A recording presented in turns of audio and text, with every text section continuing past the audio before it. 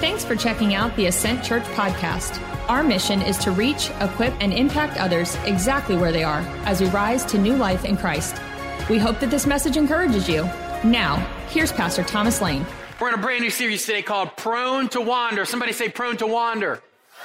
We're all prone to wander. We all wander. We all drift. That's just what we do. It's part of human nature. We started this last week. I don't know if it's going to become a thing or not. I don't know. But I want to remind you, if you do miss at any point, we do have an audio podcast, working on a video one, to be able to capture the sermons. That's very, very close. But someone reached out 2 weeks ago from Denver. So we gave them a shout out. This week, we had a family reach out, the Hunter family. They're military. They're in Eagle River, Alaska, listening in. So Ascent Church, why don't you show them some love from Virginia Beach to Alaska? Come on. It's getting to them. Right on. I told them we'd give them a shout out, but I think that's really cool. So thank y'all for spreading the word and tagging your church, spreading the love of Jesus all over the country. That's really, really cool. I absolutely love that. But like I said, y'all, this is a series about wandering, about drifting, about losing our way. It's why we're stressed. It's why we have so much anxiety. It's why we feel meaningless sometimes, because we're constantly drifting.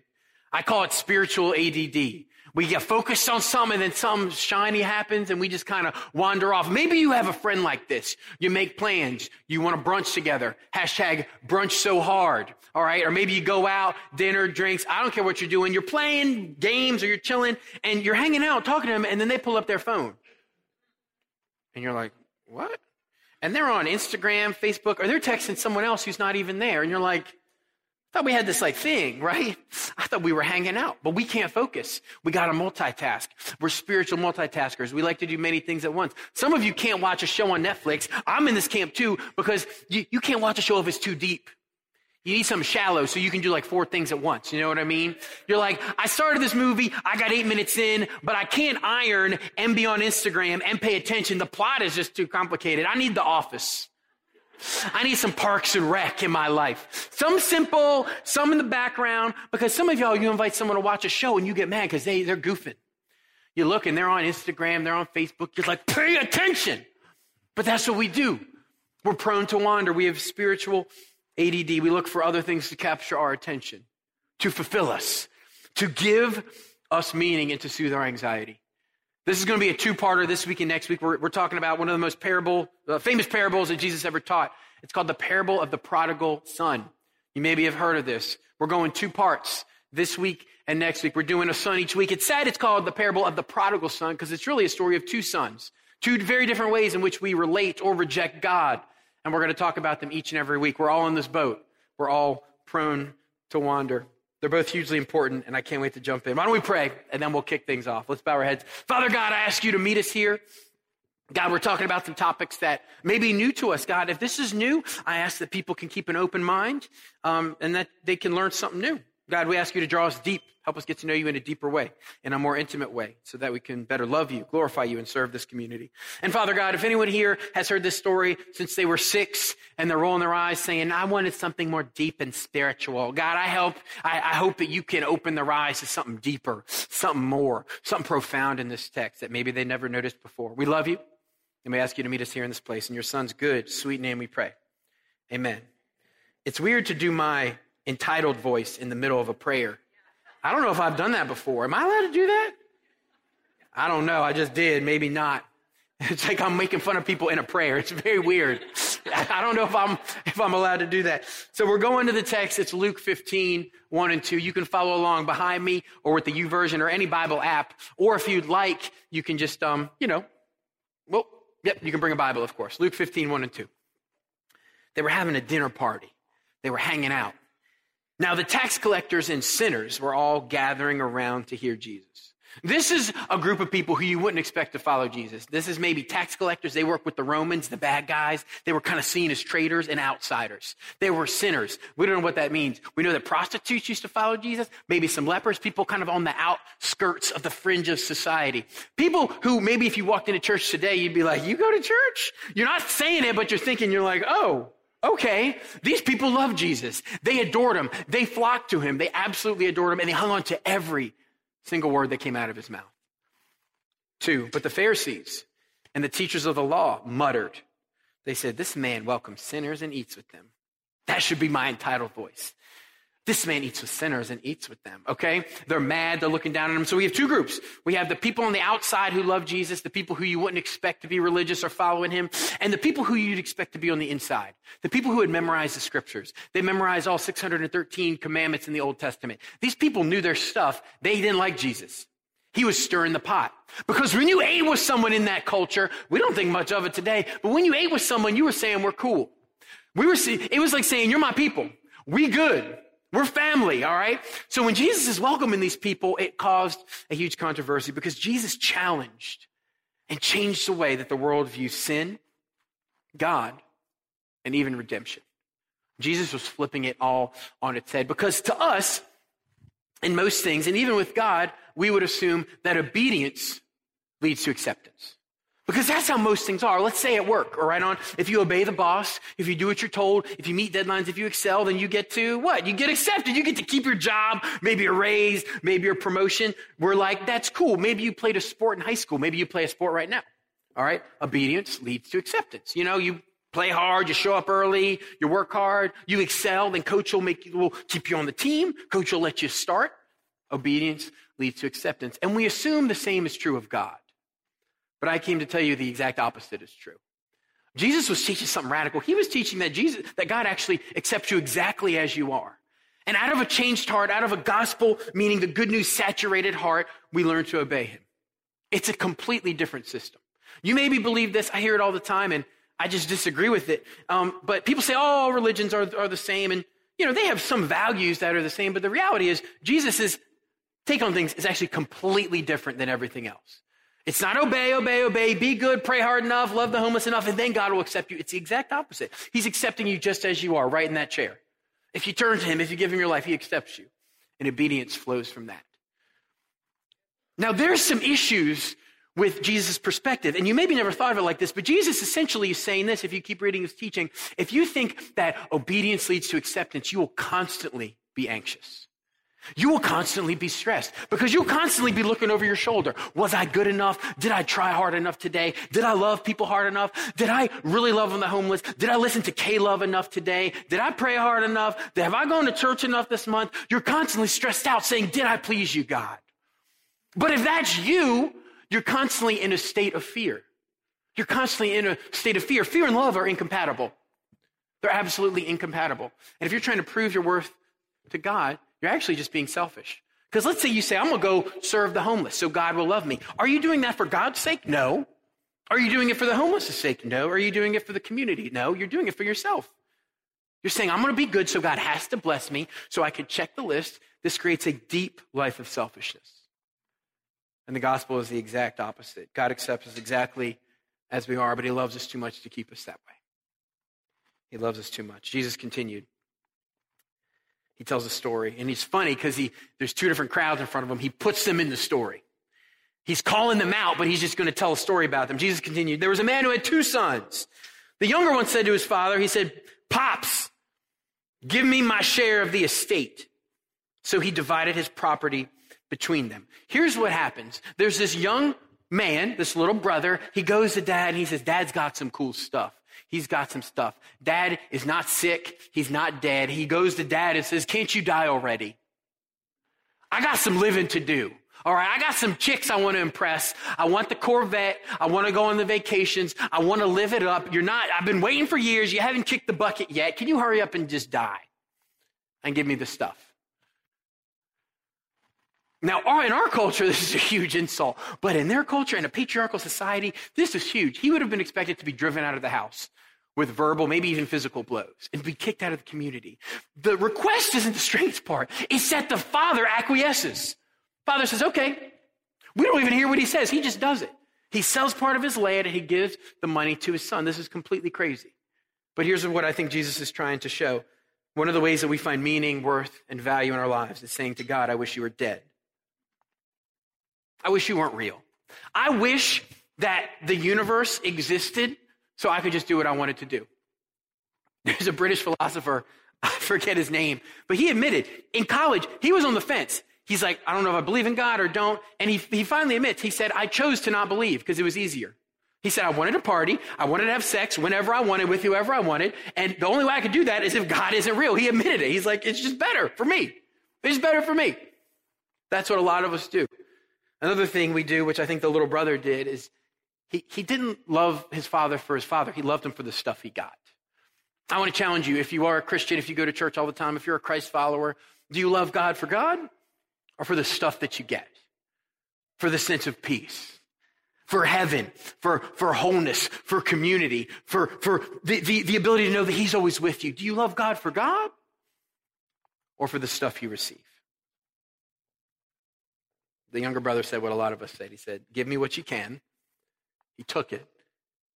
And he said, you know what? I'm going to find my own way. Blaze my own trail. Wander around. Figure stuff out by myself. 13. Not long after that, the younger son got together all that he had. He set off for a distant country, so he went to Vegas, right? And he squandered his wealth in wild living, popping bottles, buying the bar, celebrating, vacations, luxury, women, having a blast. He's like, this is the good life. This is what I wanted. Take that, Dad.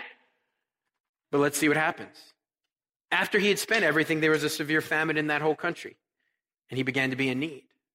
So right at the point, he's like, how much money do I got? And you check, you've been there, you check the end of the month, and you're like, I ain't gonna make it. All right?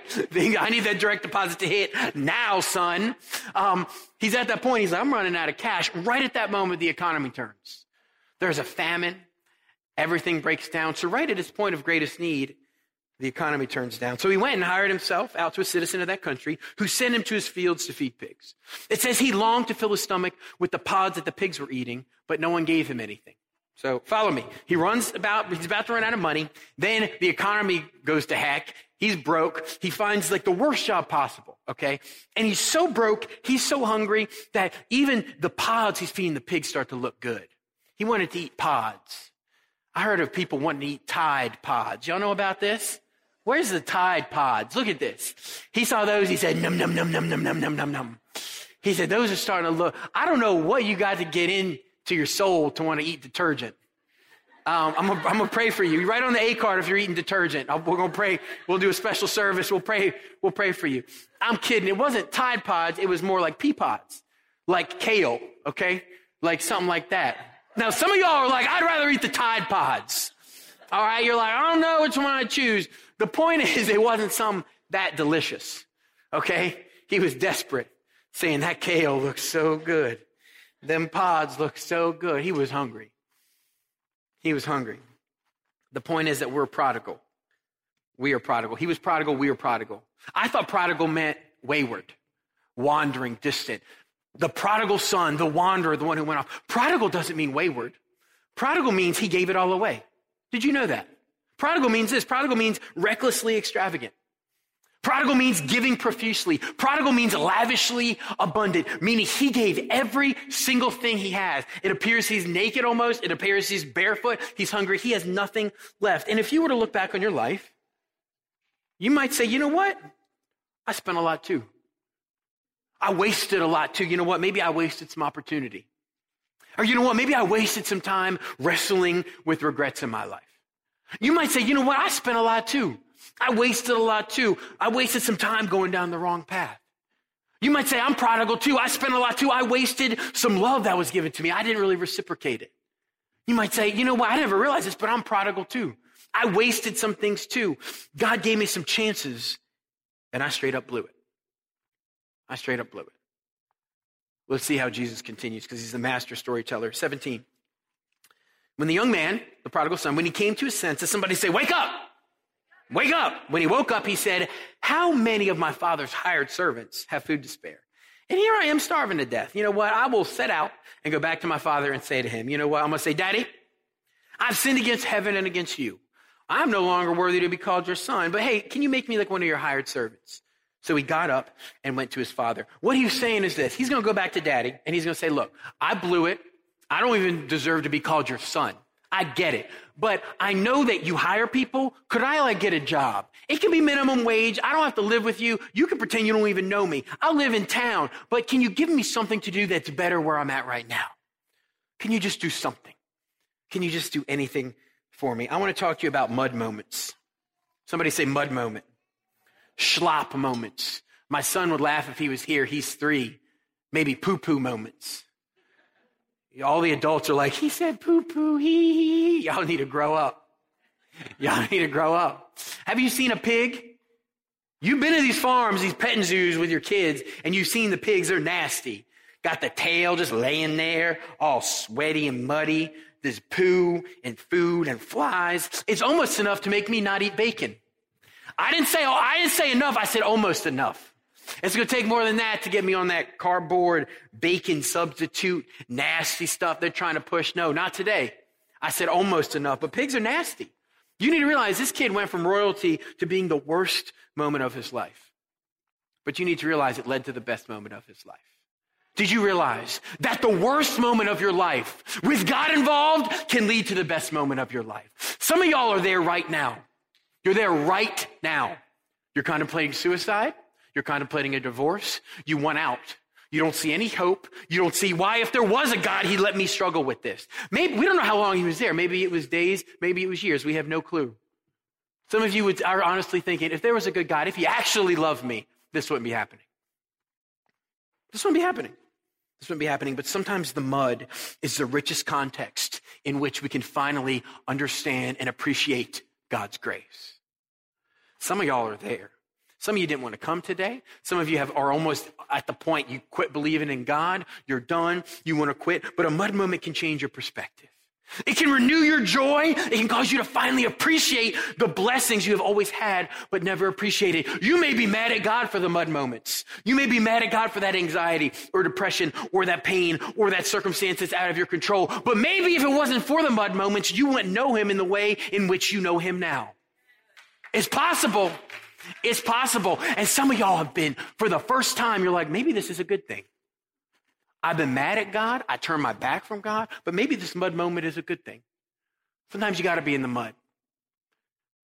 I'm not sure if I could say this at church either. Sometimes you got to be in the crap to realize I screwed up. I dropped the ball. I completely blew it. And some of you are there right now. See, you didn't care about church until your divorce hit. Maybe you didn't care about God until that illness struck. Maybe you never thought about eternity until your friend passed away. Maybe you really didn't prioritize family until infertility became a thing. These are mud moments. These are mud moments. We each go through them. Some of you are in them right now. You're in the mud. You're in the muck. And what matters more than anything else is how you respond in those situations. How you respond. There's 2 ways for mud moments to go. The first one I want to challenge you to do is the way this young man did, okay? He softened his heart, and he used it to turn back to God, to turn back to his father in this story. He represents God. He used it to soften his heart and to turn back from God. And notice that some of these things were out of his control, okay? Sometimes you ended up in the mud, and you got to just admit, I screwed up. I messed up. I dropped the ball. Half of it was his fault, but you got to admit, the weather changing wasn't his fault. The economy turning down wasn't his fault, but he still had to take responsibility for it. Sometimes there's things in life you got to own up. Hey, it's my fault I'm here. But even if it's not your fault, even if you did nothing wrong to face that illness or that circumstance, we still need to say, hey, I'm going to let this soften my heart. I'm going to let this bring me closer to God. Option 2 is that we wander. We harden our heart. He could have sat in that mud and said, what kind of father do I have? He shouldn't have let me run off. He shouldn't have given me all that stuff. He should have come and find me. He should have done this. He should have done that. How dare he? He doesn't really love me. He's not a good father. That's what a lot of us do in these situations. We turn from God even farther. Mud moments are often neutral. It's all about how we respond to them. Let's take an illness, for example. An illness can be a mud moment. I know so many people who've gotten an illness and it's changed their life for the better. Right? They become more joyful. They become more appreciative. They love a little harder. They're better parents. They're more present. They don't let stuff bother them as much. They're better spouses. They just have such a joy and an appreciation of life through that. But I know mud moments, illnesses where it's hard in people's hearts. They become cold. They become bitter. They've turned from God. They said a good God would never do that. I came to tell you, give God a chance. Give him an opportunity. Just because you don't see what good God could possibly do through something doesn't mean he can't work through it. Scripture says he makes all things work together for the good of those who love him, who are called according to his purpose. Some of you are there right now. You're looking at a situation. You could say, how could God possibly do good through this? I don't know. I don't suppose to have all the answers, but I'm going to tell you, he is good, he is almighty, and he is a perspective of eternity, one that we don't have. Give him a chance. Give him a chance. Got to give him a chance. How do you respond in mud moments? Because how we respond in mud moments determines our direction. It determines our destiny. It either makes us people who are humble and love God and turn back to him, or we're people who are just bitter and cold-hearted and closed off. How do you respond? I want to teach you a word that we're going to talk a lot about in this series, and especially today. It's a word called repent. Somebody say repent. And repenting doesn't have a good vibe, because maybe you went to a football game or a concert and there was a guy outside said, repent or you're all going to hell, okay? And you're like, I don't know, like, what is this, dude? What is that? So when we hear repent, we kind of, alarms go off, but we're going to slow down. We're going to talk about it. Repent means turn back. Somebody say turn back. We don't spend time doing this. I have a friend who's a pastor. He prays every morning, and on Tuesdays, he has a time blocked off for prayer, and he repents on Tuesday. And I think that sounds kind of silly. But it's cool because he prioritizes it. He's like, I'm going to spend this hour, you know what? And I'm going to repent on ways I failed in my marriage, maybe my finances, my church, my friendships, all this stuff. He looks down, and I think here's the concern. I think we look at it and say, if I spend time looking at ways I messed up, you know what? I'm just going to have low self-esteem. I want to feel guilty. I want to feel bad. No. It does the opposite. You release it. You have more joy. You're more humble. You see God more in things. We must repent. We must turn back to him. Scripture says this. It says we wander. It says we wander like sheep. And if you're like, I'm not a sheep, I'm a man, I'm a woman, I don't do any of that. Let me give you an example. Have you ever got on Facebook and you're like, I'm just going to check it out for a minute, just a second. And then 20 minutes goes by. And then you end up on YouTube looking at cat videos. Meow, meow, meow, meow, meow. And you're like, how did I get there? You're like, what? You're like, I didn't intend to do this, but I'm on watching cat videos. You know what I'm saying? You know what I'm talking about, parents. It's easy to do. Kids are busy. You're like, I'm just going to check Instagram. Cat video. We drift. We wander. There was a guy, Isaiah. He lived centuries and centuries before Jesus came around, hundreds and hundreds of years before. Isaiah wrote this under the inspiration of the Holy Spirit. He said this. He said, we all, somebody say all, we all like sheep have gone astray. Each of us has turned to our own way. Each of us. Not some of us. Not the really bad people. Each and every one of us are like this. We all are like sheep. We've all turned from God. We've all gone our own way. Mark wrote a gospel, a story of Jesus' life, and he actually records Jesus breaking on the scene, some of his first words when Jesus first started his public ministry. And your first words of someone's life, of a speech, kind of encapsulate the whole thing. And I think this is really cool. So let's go to Mark 1:14 and 15. Jesus went into Galilee, proclaiming the good news of God. So this is good news. This is going to be good stuff. I'm excited to hear what he has to say. He's probably going to say, you know what? You're doing pretty good. I'm proud of you. Participation trophy, medal, award. You're doing pretty good. Better than I thought you'd do. That's what he's going to say, right? Because it's good news. Let's see what he has to say. Let's see what he has to say for me and tell me how good I'm doing, right? He said, the time has come. He said, here it comes, Jesus. Give me my trophy. Give me my plaque. Give me my award. I can see a little drum roll. The time has come. The kingdom of God has come near. Okay, here it comes. The kingdom of God. That would have got an amped. The kingdom of God is near. Woohoo! Repent and believe the good news. I got good news for you. The kingdom's here. Repent and believe the good news. I think Jesus used jazz hands. Just a little bit. You're saying that's good news? That's good news? See, some of you think Jesus is like pumpkin spice. Yes, you do. You say, my coffee's good, but I know how to kick it up a little more. I'm just going to get a little sprinkle of Jesus and just top it off. My weekend is good, but I'm going to make it a little better. I'm just going to sprinkle some Jesus like that. These pancakes are good, but a little pumpkin spice. Oh, it kicks it up a notch. That's how we treat him. Meaning, I got a good path. I'm a pretty good person. My stuff is together. Yeah, I struggle with a temper. Sometimes I don't do that or do this. I'm going this way. Maybe God will correct me and I'll just go a little bit. He just got to adjust some things. No. Jesus said, turn back. He said, you're going this way. He said, you got to stop and go in the completely opposite direction. Do you understand that? That's what he's saying. He's not saying, here's a participation trophy. I'm just going to help in a few things. No. He's saying we're all lost. Without God, we have no hope. We absolutely need his help and his grace. Christianity is not, you're pretty good. You need a little sprinkle of Jesus. It's admitting we're in the entirely wrong direction. Do you feel the difference between saying, God can help me, I'm pretty good, and saying, no, you need to do a 180?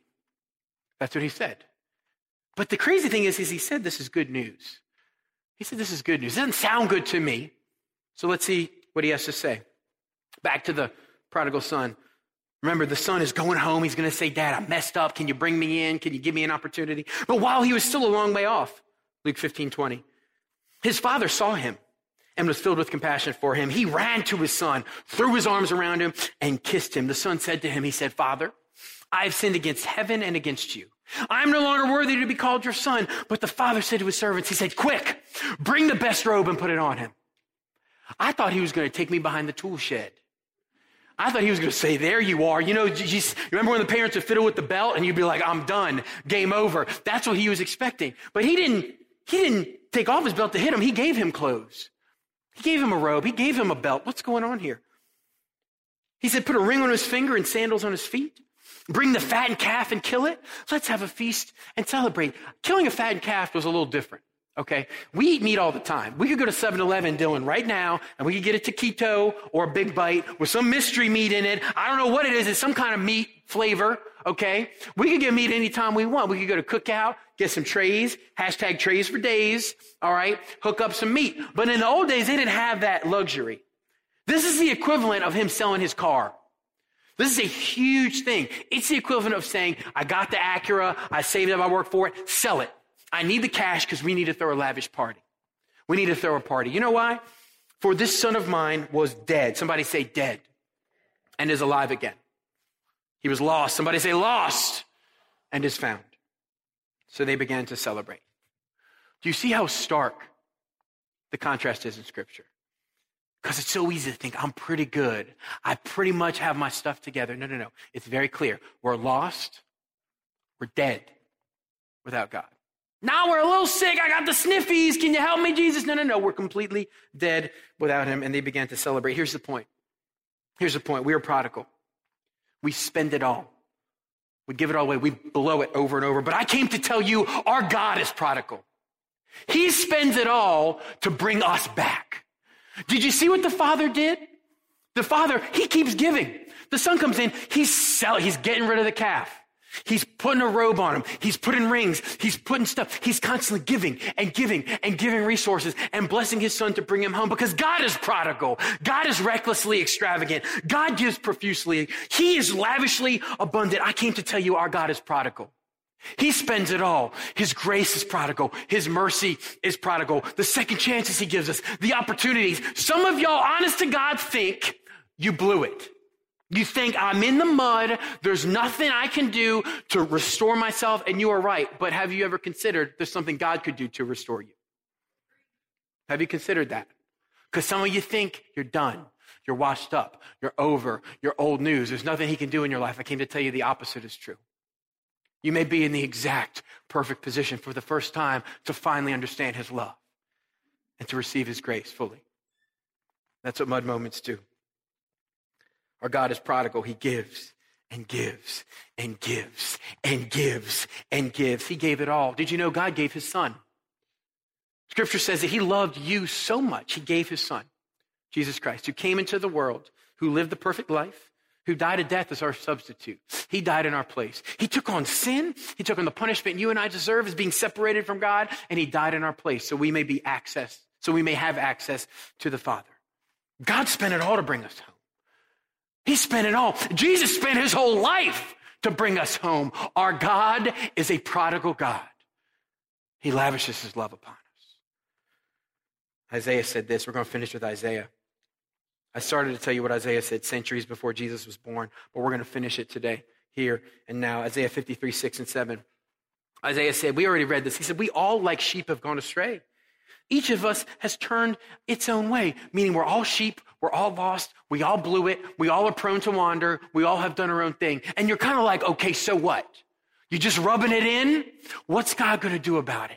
Where's my hope? What do you have for me? What are my options? Each of us has turned to our own way, and the Lord has laid on him the iniquity of us all. Let me say that again. It says we're all lost, we all wander, we all have turned our own way, but the Lord has laid on him. Who's he talking about? It's Jesus. God has laid on Jesus the iniquity, which is the wickedness, which is the sin of all of us. That's the solution. Look what it says. Hundreds of years before Jesus was born, it says this. Hundreds of years before he suffered and died on the cross, he was oppressed and afflicted, yet he did not open his mouth. He was led like a lamb to the slaughter. And as a sheep before its shearers is silent, so he did not open his mouth. God said, my people are sheep. My people wander. My people have turned from me. My people are wandering sheep who need to be brought back home. Like sheep, my people have gone astray. So to save my sheep, I'm going to send a sheep. Jesus said, to save my sheep, I'm going to become a sheep. And I'm going to die in their place. I'm going to pay it all. That's a prophecy right here. This is the incarnation. Right here. That Jesus became one of us to die on our behalf. What is Christianity anyway? Christianity, don't mishear me, is not a path to God. Follow these rules. Don't screw it up. Do these 5 steps and you go to God. No, Christianity isn't a way to find God. Christianity is God who's come to find you. It's a completely different paradigm. It's a completely different way of approaching God and getting to know God. Scripture says God is a God who finds lost things, who sacrifices greatly, who sacrifices his son. Jesus sacrificed his life to bring us home. Lost sons, lost daughters, lost marriages, lost joy, lost hope. Things of great value. Our God is prodigal. His love is prodigal. His grace is prodigal. Ladies and gentlemen, we have a prodigal God. And I don't know about you, but I'm thankful for that. Because I've blown it more times than I can count. And you might say the same thing. But for every time we blow it, God is there to redeem us and to restore us. What I really want you to do today is personalize this. Because you've probably heard God's a God of love. He loves everybody. He just loves. But that probably isn't going to change your life. We have some friends, they do this thing called 99 for the One. And it's a mobile homeless ministry. They go out and they love on the homeless. They have these vans and they have hot showers in there and they give out clothes and hygiene products and friendship and try to hook them up with jobs. It's a great, great ministry. And that name comes from a parable Jesus said. He loved talking about how we were lost sheep. He told one parable and said, look, God is like this shepherd, okay? He's like the shepherd. And if he had 100 sheep, if even one sheep wandered off, God would do everything he could to go off to get that sheep and to bring it home. He'll leave the 99 for the one. During Hurricane Matthew, I think it was, some of that team went down to North Carolina to work with some folks who were suffering and struggling there. And they were helping with clean water and showers and all that good stuff. And I think it was one night, if I know the story correctly, it was like 1:30, and they were sleeping at a church. They said, let's go see who's out, right? So they left the comfort of the church, right? After leaving the comfort of home, they left and they went out to walk the streets, and they saw this guy sitting on the curb. He seemed dejected. So they struck up a conversation with him. He was a homeless man. He had actually just gotten jumped. He had just gotten beat up. So I can imagine he was in a mud moment. I can imagine he was looking at the past, probably had some regrets, probably had some questions, probably had some confusion. So they offered him a shower and clothes, and they had a conversation, and of course he was excited about that. So he got the shower, and afterwards they were talking, and he saw the van. He said, what's 99 for the one? Is that like 911? Like call for help? Like what does that mean? So clearly he didn't know the story, and they explained, they said, God loves us so much that he sent his son down to earth to seek us out. Meaning God loved you so much, he came to die for you. Tonight, you are that one. And that just hit him. This grown man just started bawling, started crying, started weeping. Probably for the first time in his life, he made it personal. Not just this abstract idea that God's a God of love, but no, my God is prodigal. He gives, and he gives lavishly, overwhelmingly to bring me back home. That changes your life. That understanding, that realization that he died for you. For you, Alex. For you, Rachel. For you, Dylan. For you, Weston. He died for you. You got to take this abstract idea and make it personal. When he hung on that cross, dying for your sins, he had you on his mind. He had you on his heart. It's not just an idea. If you ever were to say, God, show me how much you love you, he showed you on the cross. He showed you plain and simple. Church, we can celebrate because it doesn't sound like it at first, but we can turn back. It is good news. It is good news that he loves you so much that he died for us. Our God is a prodigal God. A God of hope and restoration and second chances. Our God is a prodigal God. Let us pray. We believe Jesus is on the move in Virginia Beach. And if you would like to learn more about who we are and our mission, follow us at Ascent Church 757. If you would like to give to further our mission to impact this city and beyond, you can do so at our website, ascentchurch.net. We hope to see you soon.